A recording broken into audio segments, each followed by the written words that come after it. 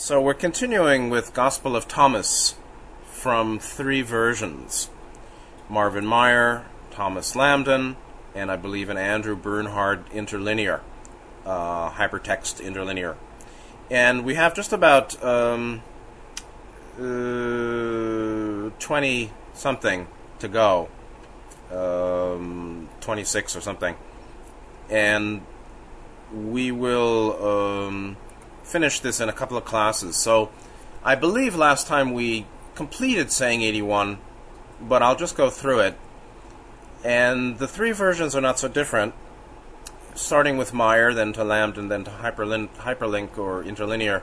Yeshua said, "Let a person of wealth rule, and a person of power renounce it." And the Lambdin is, "Let him who has grown rich be king, and let him who possesses power renounce it."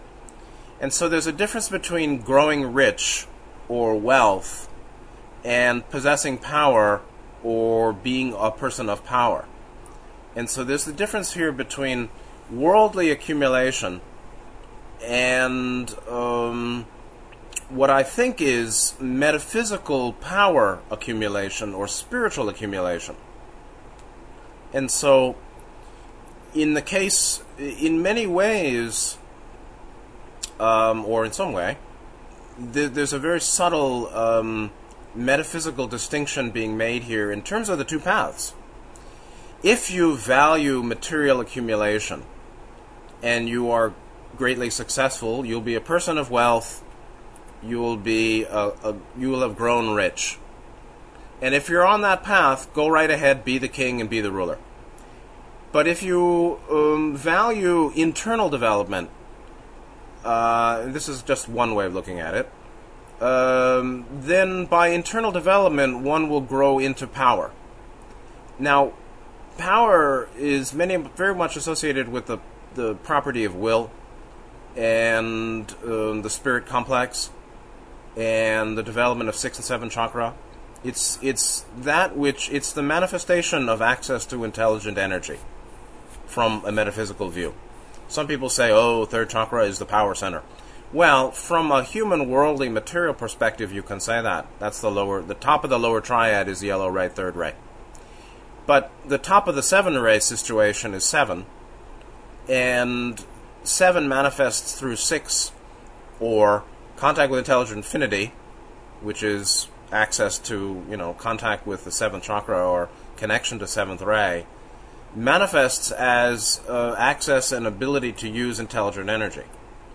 And so then we're talking about intelligent energy or contact with intelligent infinity, 6th and 7th chakra linkage, allowing access to intelligent energy, which is power. Metaphysically, the quality of will or power is associated with light, or the basis of the 7 rays, or intelligent energy, 6th chakra activation. And that comes from 4th and 5th chakra activation, actually. And so it may be that what's being said here is there are two paths you can go by, and if your value is material accumulation, growing rich and wealthy, go right ahead and you'll rule this world. But if you're seeking power or internal development, you need to renounce the worldly. Renounce it. You can say renounce power. You can say renounce wealth and rulership. And the interlinear is not much different. The interlinear 81 says Yeshua, "He who did become person of wealth, let him become sovereign," but this sovereign is not the same as kingdom of heaven. "Let him become sovereign, and he who possesses as belonging to himself a power, let him renounce." And so the distinction again, a person of wealth versus the person who possesses as belonging to himself a power. And it's not, such a complicated point, but there certainly are two paths, and those that are on the negative path are first attracted to worldly accumulation, wealth, and control of humans, control of institutions. And so, again, Yeshua came to bring a sword and make clear the two ways. 82, Yeshua said, "Whoever is near me is near fire, and whoever is far from me is far from the kingdom." From Lambden, Jesus said, "He who is near me is near the fire, and he who is far from me is far from the kingdom." And so they're not too different there. Proximity to Yeshua is proximity to fire. Distance to Yeshua would be distance from fire, but is distance from the kingdom. Now here the kingdom means the kingdom of heaven within. And this is how, we see the teacher or the adept or the savior, Yeshua, like fire. This is a very common analogy in Buddhism, Hinduism. It's understood. The guru is like a fire. Get too close, you get burned. Too far away, you'll freeze. And so, not too close, not too far from the teacher or the source of information or the heart of teaching, but particularly a teacher who is associated with power. And too close is dangerous and too far is unhelpful. And so, far from Yeshua is far from both fire and the kingdom. What fire? Fire is also another analogy for intelligent energy, actually. And so fire as metaphysical power. And you can see how what may have been an esoteric kind of symbolic statement, I am like the fire, I am like the kingdom of heaven, becomes literalized or downgraded in later generations as he's the one and only Son of God, and if you follow him you go to heaven, and if you don't you go to hell, or only by following this man and this man's words can you be saved, rather than Yeshua as a representative of the Logos, or a representative of spiritual fire, or a way shower to the kingdom. And Gautama was called a way shower. And so Gautama never said, follow me. No guru says, be my servant forever. They basically say, this is what I'm showing, follow this way, learn it well, and you'll save yourself. So, from the Interlinear 82, says Yeshua, he who is near to me, he is near to the fire. And he who is far from me, he is far from the sovereignty. And that's what capital S, sovereignty, kingdom of heaven, or the realm of love and light within that leads to freedom from, material recycling, actually. And so, commonly people think, surrender to the teacher and be obedient to the person, and you'll be saved. But actually, that is not true. And so, it's the internalization of what a teacher or a teaching presents that saves, obviously. So we know that. And the whole notion that Yeshua said, I am the one and only Son of God, and follow me, or, do what I say, and you'll be saved, and if you don't, you can't.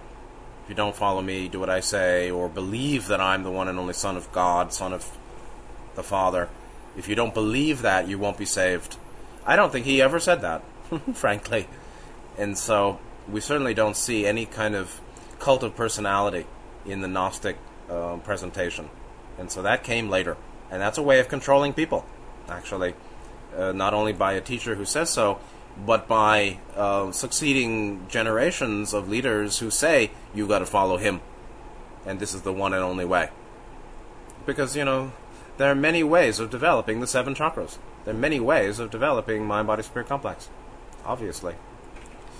83, from the Meyer to Lambden to Interlinear, Yeshua said, you see images, but the light within them is hidden in the image of the Father's light. He will be disclosed, but his image is hidden by his light. very esoteric, very much working on the Plato cave analogy, that what we see and even what we experience conceptually, what we see is perception, but our interpretation or making sense of perception is cognitive, is conceptual. So our perception, conception, personal fashioned experiencing of life is akin to the shadow on a cave wall where the light is unseen. And so that's akin to the images that we see, imagos. And so what we see, or the material world, or space-time, is in some very deep way, metaphysically, a mirror reflection of time-space. What we see, and that's the whole notion of Maya, or illusion, from a Hindu perspective. It's Mayic, or illusory, insubstantial, anatta, not only because it's impermanent, or anicca, but also because the space-time is a sort of reflection out of time-space. And so space-time, the world of image and form, whose basis being light within them, the light within these images, or these apparent, or these shadows on the cave wall, or our perception, conception, fashioned experiencing, there's a light within that that's hidden by our perception, conception, fashioning. And so Gautama called this naming activity. And the one who's fully awakened is free of unnecessary naming activity, or they know naming activity is such. Meaning, reality is, but my interpretation of perception, conception is an add-on, or is a fashioned chimera, overlay, shadow manifestation of the reality that is unnameable, that is unspeakable, that's beyond or prior to naming activity. So what's prior to naming activity is the light within the images. That light within is ultimately not only time-space, or the astral or higher dimensional, but the source of the whole octave. And that's, the logos and the intelligent energy that, or chi, or ki, or prana, pneuma, that is the basis of outer appearance or form. So there's reality or light hidden within the shadow or the image or our conception of our perceptions, and this is the Father's light. So it's the image of the Father's light. Space-time is an image of the logoic third density time-space. And the material world, 1, 2, 3, is an image or a reflected shadow, illusory, insubstantial manifestation of higher dimensional reality. He will be disclosed, meaning the Father, but his image is hidden by his light. And so then you've got the images that we see. It's a very subtle, complex statement, saying 83, actually. So we're seeing images, or our experience, interpreted experience of our perceptions, conceptions in 3D space-time. These are images, akin to images. Meanwhile, there's a light within them that's hidden in that image. And the image within them is the Father's light. Meaning the logos, or intelligent energy, or reality, beyond fashioned experiencing. You can say that's the Buddha mind, the mind of the Buddha, or the Buddha in all things, or something. It's a very crude way of putting it that the Mahayana Buddhists did. But there is some truth. And so what is hidden by form, what is hidden by naming activity, or conceptuality, or conceptualization, what's hidden is its source. And the manifestation of its source is the light of the source, or intelligent energy. The source of the light of the logos is the power within. He will be disclosed, meaning the reality of source can be seen and known, but his image is hidden by his light. And so, hidden light, this is very... we've got image that's hiding light, and light that's hiding image. So, the light within the outer images is hidden by the image of the Father's light. So you've got outer images, and then you've got an inner image of the Father's light. There's His image and the images we see. And the images we see hides a certain light, but the image of the Father is actually itself hidden by that light within the outer images we're seeing. He can be disclosed, but you really won't see what he is until you leave the octave. 83 from Lambden. Jesus said, "The images are manifest to man, but the light in them remains concealed in the image of the light of the Father. He will become manifest, but his image will remain concealed by his light." So you can say there are three levels here. There's the images that are manifest to us.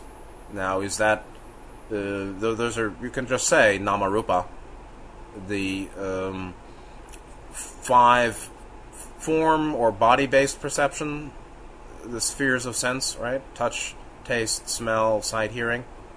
5 body-tied senses or perceptional, vehicles, perception doors, sense doors, Buddha says. Then the 6th is mind sense.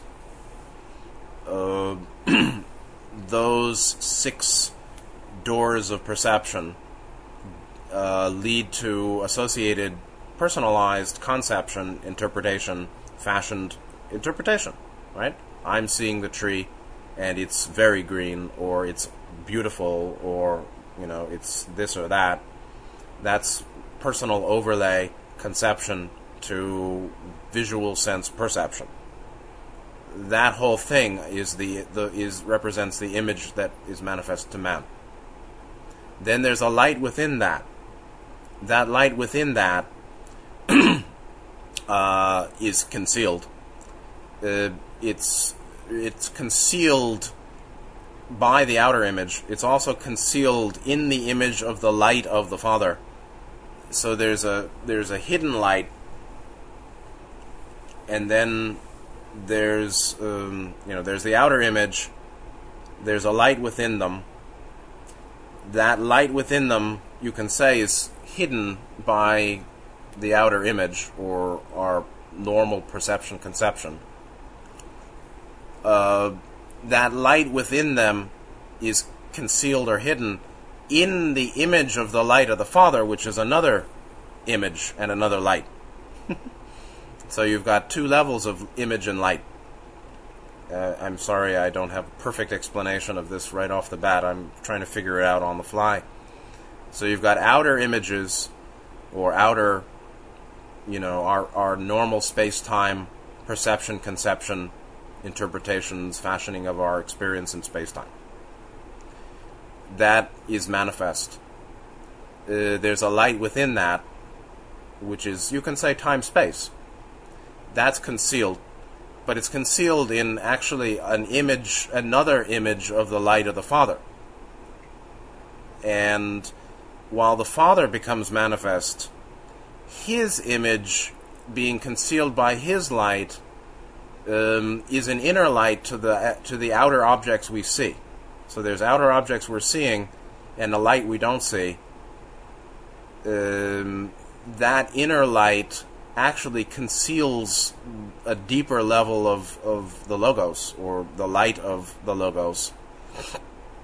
And what the Logos really is concealed by the manifestation of light, or intelligent energy. So you can say that intelligent infinity is hidden by intelligent energy, and intelligent energy is hidden by our normal fashioning of Namarupa.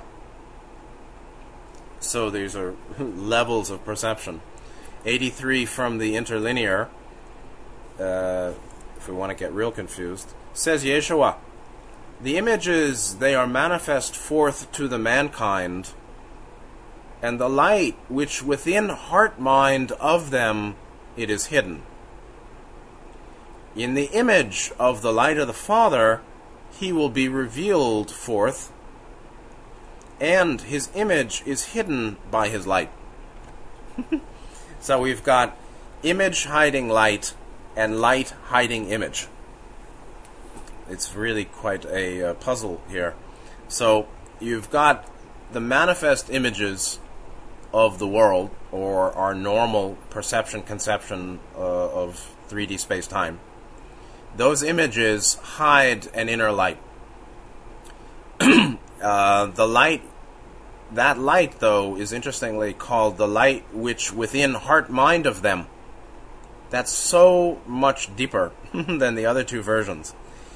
The light of the images that are manifest, or forms, or what we perceive and conceive, the spiritual power or light within that is hidden within their heart-mind. And so the way to disclose or see that light is to tap in with our heart-mind, fourth ray, fifth ray. And so the way of seeing the spiritual light hidden in the outer images, or the outer phenomena, the phenomena of 3D space-time, are normal, what we normally see. The way of revealing the light within is to tap in and resonate by our own heart-mind. And that reveals the light that's hidden within the outer images manifest to mankind, to everybody. Then there's the image of the light of the Father. And so there's the image of the light of the Father reveals the Father. But that itself, that image, is hidden within a light. And so you've got image, light, and light, image. And this is also very subtle principle of reflectivity, as I said before, where space-time reflects time-space. The outer reflects the inner. The body reflects the mind. And mind-body reflects the spirit. And mind-body-spirit reflects the logos. And the logos reflects the galactic. The solar reflects the galactic. And the galactic reflects the intelligent infinity. And so you've got continual polarity along the path to, along the path of manifestation, from infinite void, or absolutely formless void, infinite power, love, to an infinite proliferation of limited forms and limited experiences of consciousness or sentience. That whole creative manifestation is successive polarized reflectivity, progressive, continual, successive polarized reflections.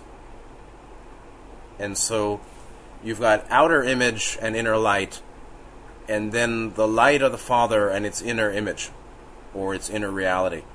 So outer, inner, inner, outer, or outer, inner. So, but the second portion of this, Bernard translates it as, Yeshua says, the images are manifest to mankind, and yet the light within them is hidden. Okay? He shall be revealed, he, the Father, shall be revealed in the imagery of the Father's light, but as yet his light conceals his image. This is very much like form is emptiness and emptiness is form.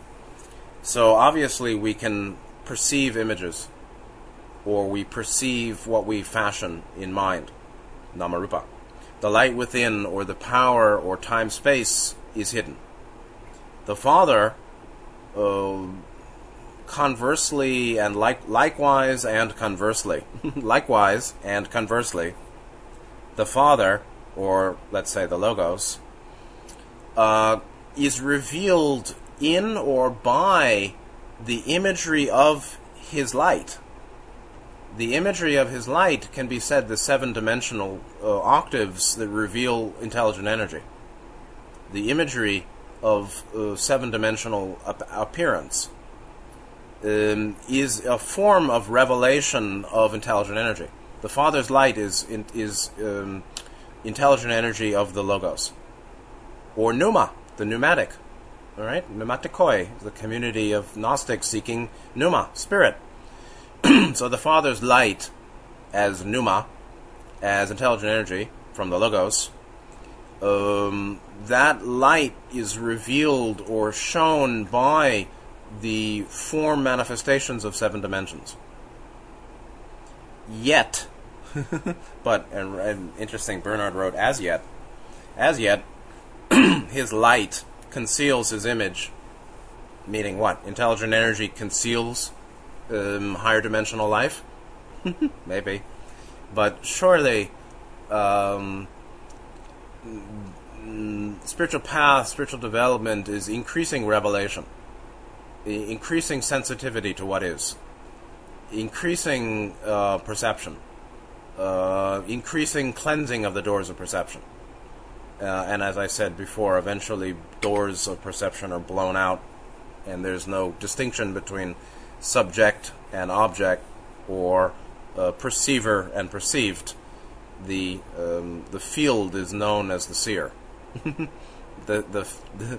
the seer knows its identity with the field, and then that field is known as infinite and boundless, and then there's no more talk of seer and seen, or knower and field, or light and image. But there is this progressive reflection process going on in creation, as well as recapitulated on the path back to Source. Okay, 84. How about that? 84. Yeshua said, "When you see your likeness, you are happy. But when you see your images that came into being before you, and that neither die nor become visible, how much you will bear." This is, now we're getting real esoteric here. We'll go to the Lambden. Jesus said, "When you see your likeness, you rejoice.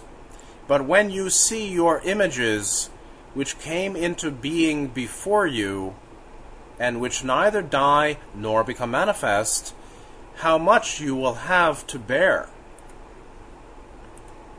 And so, this obviously is associated with saying 83.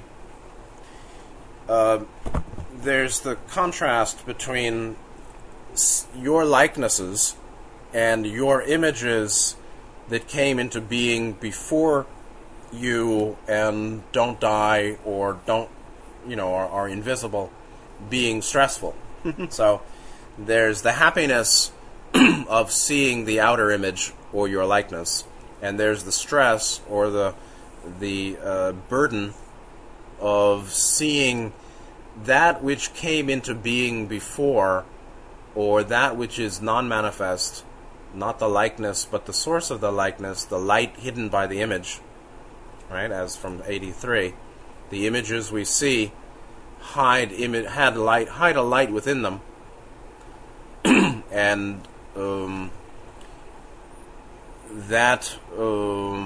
the light, the images that we're seeing, is akin to seeing your likeness that makes people happy.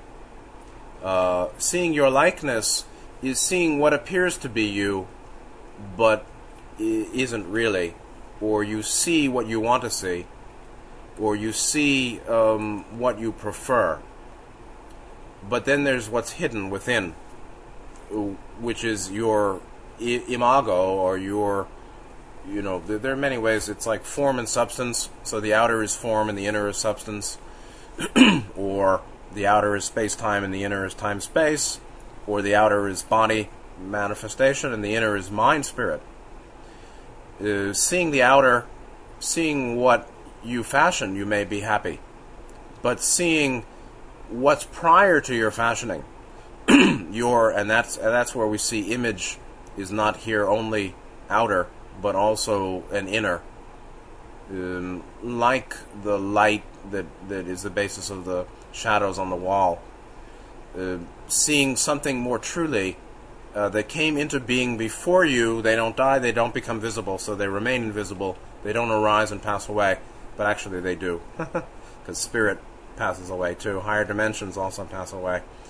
But they don't materially die, because they don't materially manifest. Seeing that, you're going to have to bear much, or it'll be stressful. And what is that? I don't know. But clearly,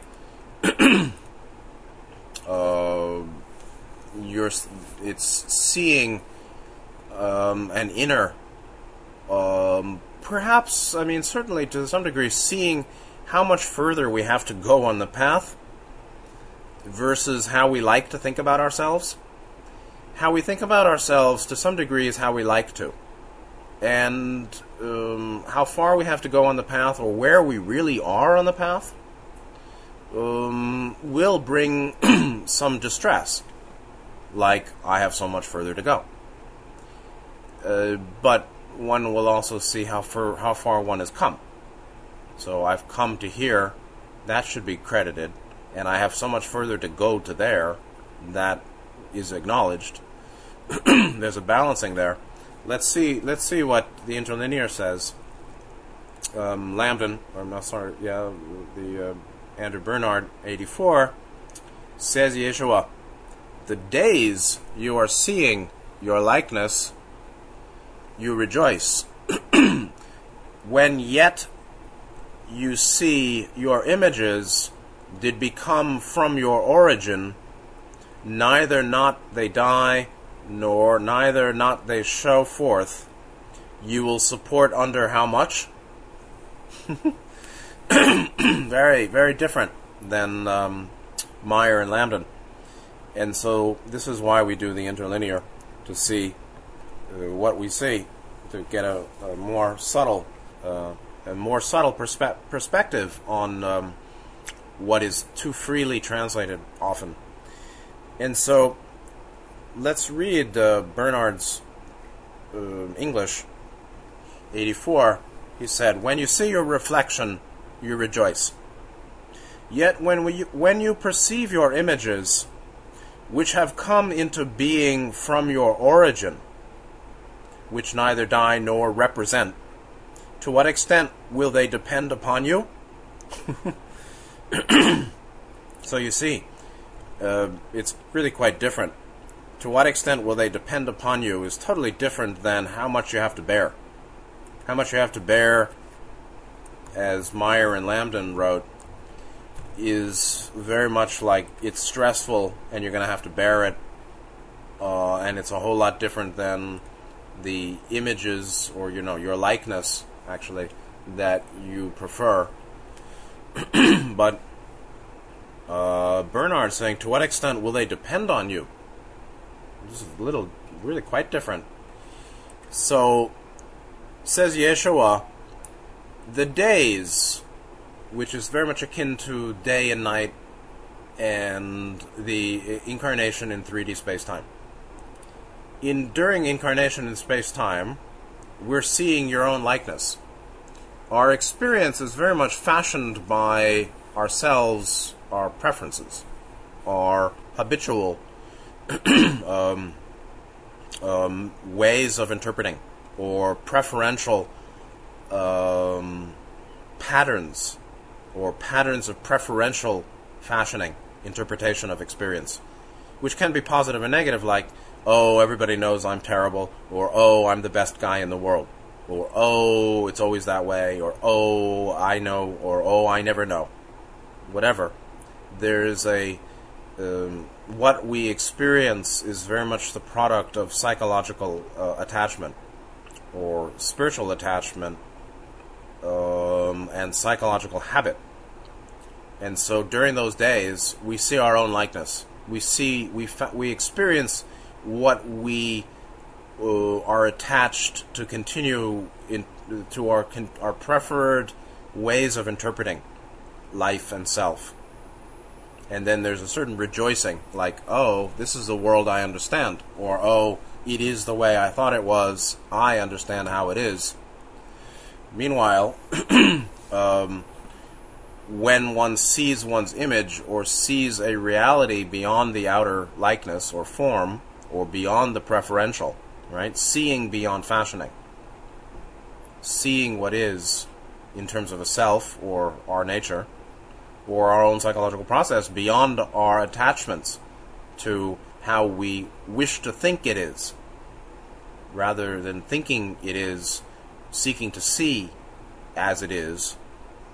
That is, I think, seeing your images did become from your origin. And that's a very nice phrase. Seeing what we are from source. Not just outer reflections in form, and not just preferential psychological patterns, whether they're happy or sad, or strong or weak. Seeing your image, and this is case meaning image as sort of real manifestation from origin, which those images from origin or original self-image or source, true source self manifestation or self-image, let's say, which could be called substance or the basis of form or the inner. When we see that, authentic self-images, which just so happen to not die or appear, meaning they remain in time-space, or the reality, the inner reality that is the basis of the outer appearance, doesn't appear in outer space-time, and it doesn't therefore die. Okay? Will you support under how much? In some ways, it's like saying, Bernard put it as, to what extent will they depend on you? I think that it's more like, to what extent can you continue supporting supporting yourself on the path, living in that reality beyond the preferential, and seeing the harsh truth of how things are. Can you bear it, or can you continue supporting your path and living in reality rather than living in your preferential? Very important principle, actually. 85. Yeshua said, Adam came from great power and great wealth, but he was not worthy of you. Had he been worthy, he would not have tasted death. So it's a knockdown on Adam. 85 from Lambden. Jesus said, Adam came into being from a great power and a great wealth, but he did not become worthy of you. For had he been worthy, he would not have experienced death. And so it's the same point. Adam, the first man, came into being or manifested from an origin of great power, great wealth, meaning the Father. All right, created by God. Okay, fine. So he's coming out of great power, great wealth, but he's not considered worthy of you. Who's the you? You is the one who probably, follows the teaching and the spirit of Yeshua, and lives in the kingdom of heaven within, who uncovers and is worthy and has qualified themselves to be of the kingdom of heaven, of truly godliness. And he's saying that even though Adam came from great power, wealth, and a source of infinity, he's not worthy of those necessarily who follow the righteous way he's speaking. Because had he been worthy of you or righteous in this way, he wouldn't have died. Now, obviously, even sages and saints on fourth stage arhats physically die. So, but it's saying that, there's even a nod to reincarnation here, saying that if he had been perfected in the way that he's seeking to help adepts and his students become, he wouldn't have been reincarnated in third density. Now, his physical dying is not actually what's being pointed out here, but the fact that I think he had to reincarnate, or he hadn't broken his mortality. He hadn't been free. He hadn't freed himself of his mortality in a spiritual sense. So, says Yeshua from Interlinear, says Yeshua, did Adam originate from in a great power with a great person of wealth, and did not he become worthy of you? Were he worthy for being, was he going to receive taste not of the death? So Adam wasn't as worthy as, I guess, those listening to him, even though he came from great power, wealth, the Logos, Heavenly Father. He wasn't worthy because he wasn't worthy, and the proof of it was that he died. If he had been worthy, he wouldn't have died, which means taste of death. And that's interesting, tasting of death doesn't mean death, or it's a little different. You can say, okay, well, they wrote taste of death, meaning death. You can also say that our experience, what human experience of death is a tasting of death, but not a real death. A taste of death is not death. A taste of salt is not salty, or meaning, if I taste salt, I don't become salt. I just taste salt. And when we die, we don't become death, or our being dies. We taste death.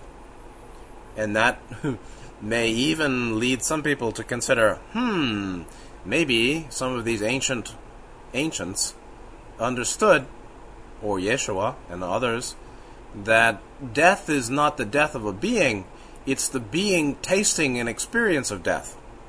That makes sense. So death is not the death of a being. Death is the being tasting the experience of a dying. Obviously. 86. These are blessings we get from reading interlinear, close textual respect for the text, rather than depending on some fellows that want to teach us what they think the original is. 86 from Meyer. Yeshua said, foxes have their dens, and birds have their nests, but the human child has no place to lay his head and rest. Now, we know somewhere in the New Testament is something, the Son of Man has no place to rest his head, no place to rest, Yeshua was saying, sort of, it seems, of himself. But here, the original, or at least, Meyer's version, is the human child has no place to rest to lay his head and rest. Lambden puts in his view, 86, Jesus said, the foxes have their holes, and the birds have their nests, but the Son of Man has no place to lay his head and rest. Okay. So we go from Meyer's human child, which may be Meyer's distortion, to Lambden's Son of Man, which is generally how it's read in modern, translations in New Testament. Let's see what Bernhard says from the Interlinear. Says Yeshua, the foxes possess to them their dens, and the birds possess to them their nests. The Son, yet, of the mankind does not possess for himself a place to recline his head, and he to rest himself. So, what Bernhard shows is the Son of mankind. And there's where you see old Meyer is a tricky fellow. So old Meyer, who obviously has something going on with him, wrote The Human Child. But actually, at least according to a tight interlinear, it was the Son of the mankind, which Lambden pulled with the Son of Man. So I would trust Lambden and Bernhard and interlinear against Meyer, who has now again proven himself or shown himself to be a little a little off base, it seems. So foxes, they have a place to sleep. They possess, they own, they hold to them. That's not just to say, the fox has a hole. That's cute, right? The fox has a hole and the bird has a nest. Cool. Actually, the direct was the foxes possess a den, and the birds possess to them. I hold to me. I hold to me a home. The foxes hold to them a den. The birds hold to them a nest. Both of which is a home and a place to rest. But the son of mankind, and so that's not the son of God. That's the son of mankind. So when our brilliant translators write son of God, could it have been the original was son of man, son of mankind, or are those two different? Meaning, or were they both used phrases, son of mankind, son of God? I don't know. But we can see that translators are very, they if we don't have a translator, we don't know anything. But they got their limitations too, obviously. So the son of mankind doesn't himself possess a place to recline his head and rest himself. There's no rest in this world of death, this world of impermanence. And animals have it, but he doesn't. And in a way, any Gnostic, any adept, any sage, any seeker who's achieved much becomes homeless, spiritually homeless. The left home person is a phrase in Buddhism. And that's because, as Ross Michael said, Babylon will never be my home. And this world of, dust and smoke is not where the evolved soul stays.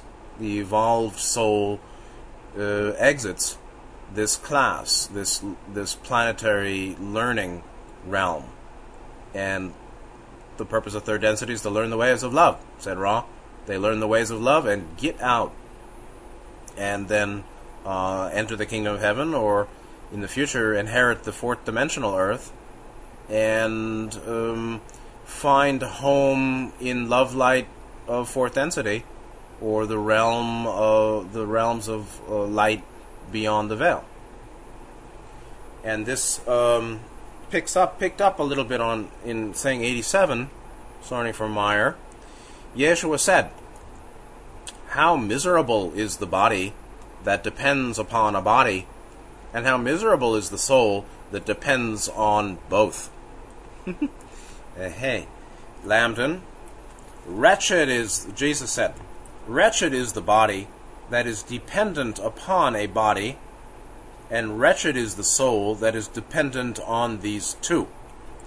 So the body dependent upon a body may be a person who depends on another person, or a person who identifies him herself with body, seeking partnership or relationship, or seeking something from other humans in their bodies, meaning other humans embodied, meaning other people in the world. Wretched is the body dependent upon a body, and you can say, what, an infant dependent on his mother, the man or woman dependent on their partner, the person dependent on materiality, maybe, but dependency on body certainly is not a happy state, because the body decays and dies. So dependency on the material realm or anything in space-time is wretched state of mind. Dependent on anything that you can't take with you. Right? So you can't take it with you. Like what? Fame and fortune, okay? Material accumulation and social status. You can't take with you, you won't take with you, but to be dependent on that which you can't take with you is a wretched state of mind.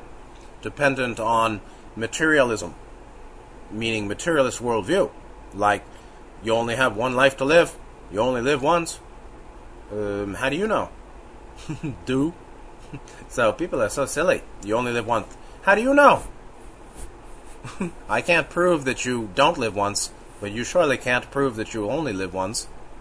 People just, they like the easy. And then wretched is the soul.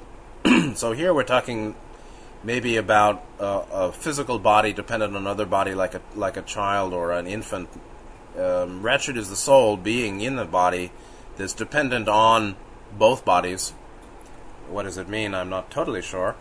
87 from the Interlinear says he, Yeshua, a wretch is the body which depends on a body, and a wretch is the soul which depends on these both together. And Bernhard, in that Interlinear, translates it interestingly at the bottom, 87. Yeshua says, wretched is the body which depends upon another body. That's easy. And wretched is the soul which depends upon their being together. That is very different. It's not depends on them both. It depends on them to remain together, which depends on body to body remaining in association, or even depends upon remaining associated with body. Wretched is the soul depending on embodiment remaining so, depending on materiality, or depending on relationship, or depending on remaining in this lifetime, or depending upon holding material accumulation, whether it's a beautiful body, I'm so lovely, or I'm rich and famous and powerful. Depending on that, the maintenance of that is wretched. Depending on a soul, depending on its association with materiality or material accumulation or gain or something, depending on that is wretched. This is also akin to the 8 worldly winds of Buddhism, the 4 pleasant and 4 unpleasant worldly winds. The worldly winds are pleasure, pain, gain and loss, praise and blame, and then honor, dishonor. So 2 are body material and 2 are social, interpersonal. The unpleasant, the pleasant worldly winds, which is what drives most everyone's desire, is pleasure, physical, gain, material, or particularly material, social, praise, social, interpersonal, mental, and honor, social, interpersonal, mental, meaning not so much of body but of mind. So depending on all that is wretched, because it'll all die when you lose and leave it. And so even big shots at the top of the World Bank become old and wretched. It is really true. And are thrown away because they're no longer serviceable. Not nice. So wretched is depending upon embodiment, depending upon the gains of embodiment, depending on materialist view, depending on continued association with that which is going to die and fall away, which is, depending on the permanence of the impermanent, and depending on that association to that which is dying is wretched. 88, getting close to the end for today. 88. Yeshua said, the messengers and the prophets will come to you and give you what is yours. You give them what you have and wonder, when will they come and take what is theirs? Now that is very esoteric to me. So messengers and prophets coming to the people, they come to you, then they give you what is yours, or they speak the truth of what you are and your path. Then you give them what you have, so they give you what is yours, or they share with you the reality of what you are, and where you ought to go.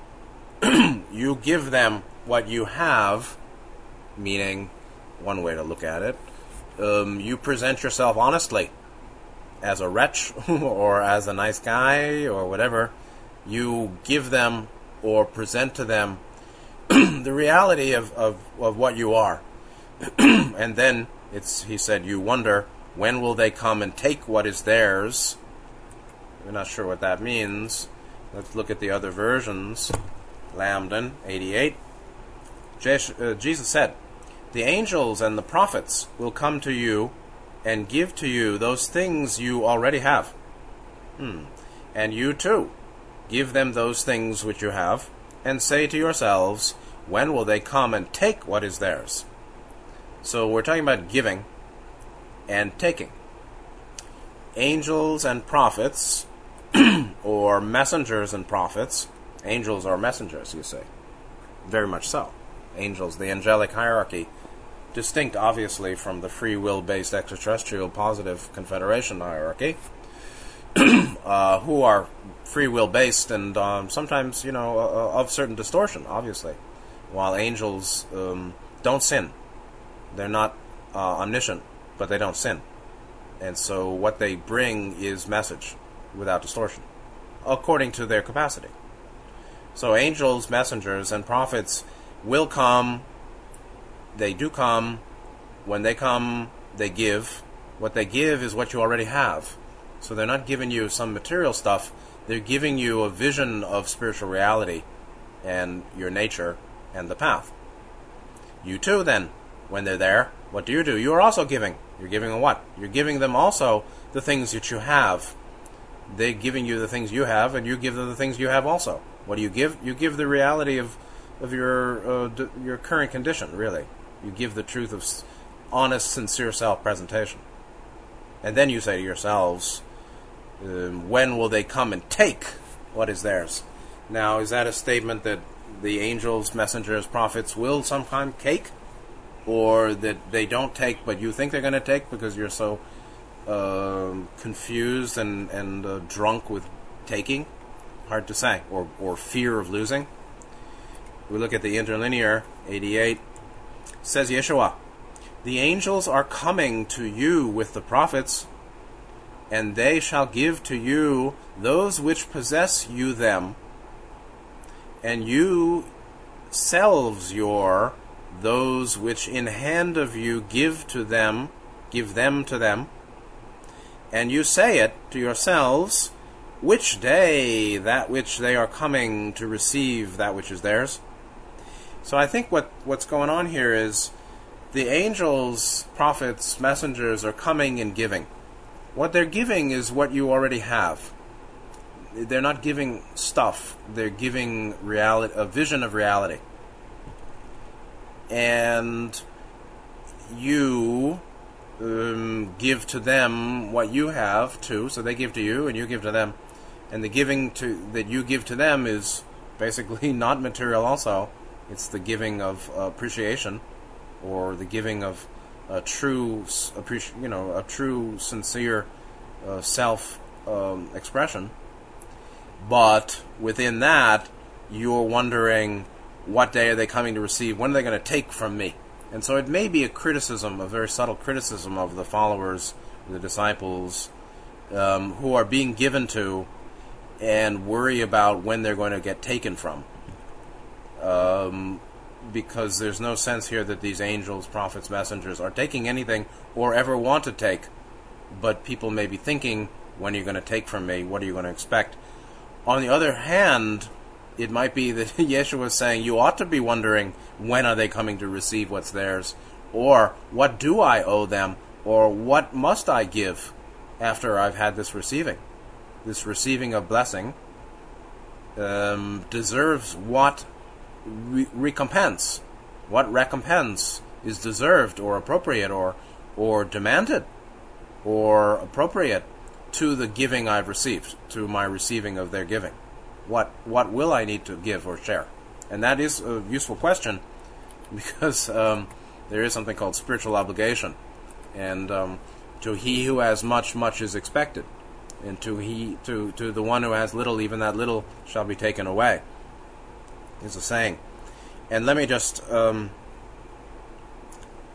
do 89 and then we'll call it a day. From the Meyer to Lambden to Interlinear 89, Yeshua said, "Why do you wash the outside of the cup? Don't you understand that the one who made the inside also made the outside?" This may be reference to observance of body-related outer Mosaic code, or religious rules and regulations that pertain to body or the outer rather than soul or mind or the inner.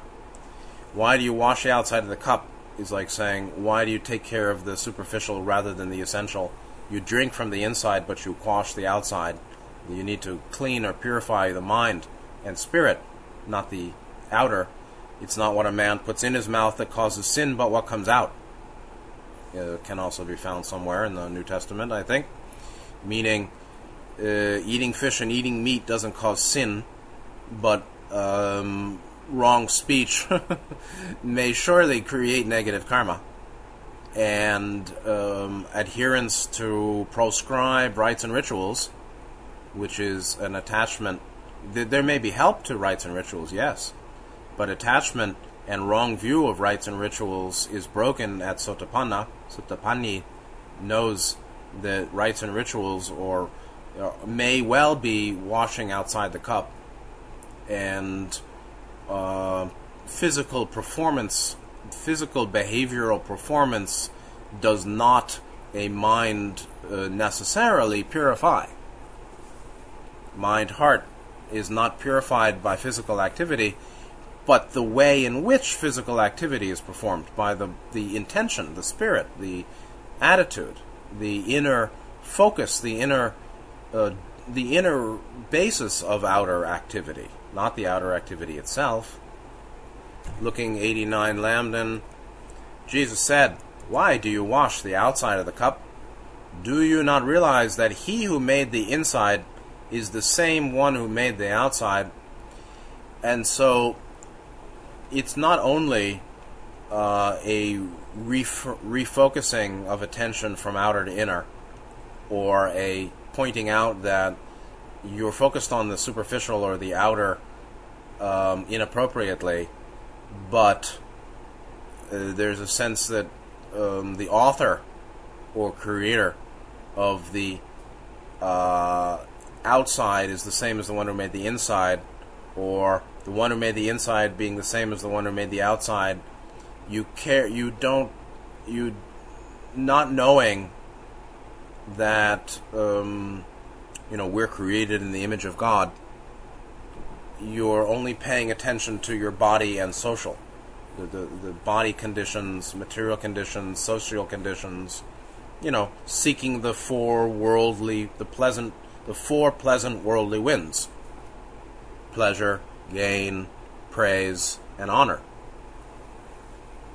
Seeking those four worldly winds, akin to washing the outside of a cup and neglecting the inner, is akin to not knowing that the source of the outer also is the same source that made the inner. And it's interesting that it's written as who made the inside is the same as the outside. You would think that first talking about outside, we'd say, well, the outside author is the same as an inside. But this is a sort of critique of material attachment and spiritual neglect, and focus on creator source being the same and being unrecognized. Says Yeshua from the Interlinear, and this is where we'll end. Says Yeshua, "Because of what you are washing the side outer of the cup? You act to apprehend not that he who did create the side inner, himself also he who did create the side outer." So, because of what? Why? What's going on, you folks, when you're washing the outer side of a cup? Why? Why are you paying attention to body and material gain and social recognition only? That's the outer side. Why indeed are you even stuck there? Why is it that you even want to believe there's only one life to live, you only live once, YOLO. Why do you even want to believe that? Why? Why do people even hold tight to materialist worldview? Why? Probably because it's easy. And less obligation, spiritual, less responsibility is demanded if you only live once. And therefore, if you believe that because you like it, you rest easy because you don't imagine or you don't consider that there will indeed be consequence to moral activity, to moral decision. The the multi-incarnational consequences of moral activity, good and bad. Good and bad karma, good and bad fruit coming from good and bad seeds, meaning with love or without love. Thinking that way is a bit stressful because you're going to be called to account. Yeah, baby, there is Judgment Day. Everybody's going to be judged by themselves. You will be judged, but by yourself, by your higher self, with higher self, without hatred, but every little thing will be seen. And so why in the world do people hold materialist worldview anyway? And then he's questioning, you act to apprehend not, your action is intended to and successfully doesn't apprehend, doesn't see, doesn't contemplate or consider the one that created the inside, that the one that created the inside also created the outside. Looking at acting only with materialist personal ambition, intention, certainly doesn't see that your inner, the one that the you that is acting to acquire the the pleasant worldly winds of pleasure, gain, praise, and honor. You that is seeking that one is created by the same one that created the outer. And why is it that you neglect your source? You love the outer, but you forget the inner and don't realize that the source of the outer and inner is the same. So, it's interesting perspective and very, very standard spiritual principle for reflection is the inner, what you take with you is more important than what you acquire that you'll lose. So next time we'll pick up at 90, and it'll take us a few more weeks. We'll start with saying 90. I hope it's been helpful. I appreciate these documents and the translators and this opportunity. Please take good care of yourselves. See you next time, and good night.